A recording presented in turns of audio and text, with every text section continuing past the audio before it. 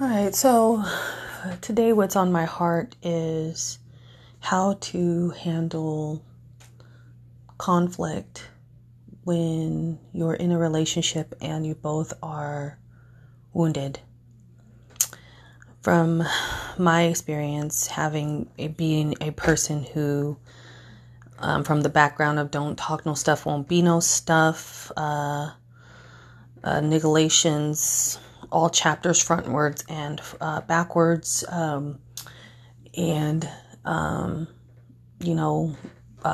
catch a fade, run these hands, here for the violence. That's my background. Not saying I walk in this all the time. It's a daily struggle for me, but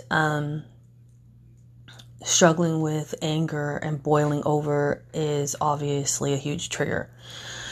So having said that, my thing with myself is that yesterday, me and my husband got into a really big argument, and he is, from, we'll say, a man reformed from the streets. So he, is just somebody that he's very calm, actually. When we argue, I'm the opposite. I'm a screamer and a yeller. And he has actually better self-control than me. But I would say that I've had to learn through the years that acting out in those emotions don't get you anywhere. I actually feel like, for the most part, that every time you do act out, you hurt yourself and set yourself backwards. I actually know this from my own experience as a mom, that you have to pay attention to what somebody's soul needs before you move forward trying to confront or tackle a situation.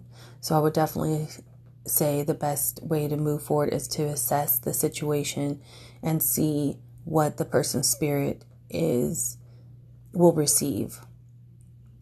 My husband does not receive my information if I'm yelling. I don't receive information if you're dismissive. So we had to know that about each other, and it's really helped us to communicate better. And if we are too upset, to walk away. I am a faith-based person who does not at all think I'm perfect. I'm a work in progress every single day, every single second. I do believe I'm made anew daily, and I'm working on myself with not repeating the past.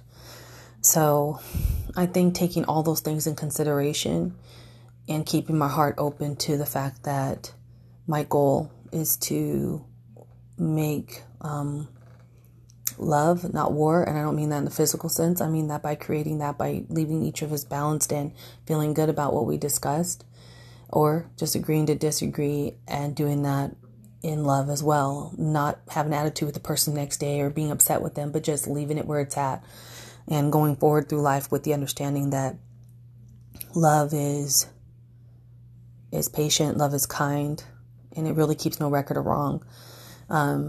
My baseline is biblical, but I also understand, and I do 100% know that you don't have to fully love yourself to want to create love. You can learn to create love by loving yourself. And you can learn to love yourself by creating love. It's like an infinity sign. Like if you start with it, the end will be it. And that's really what it is.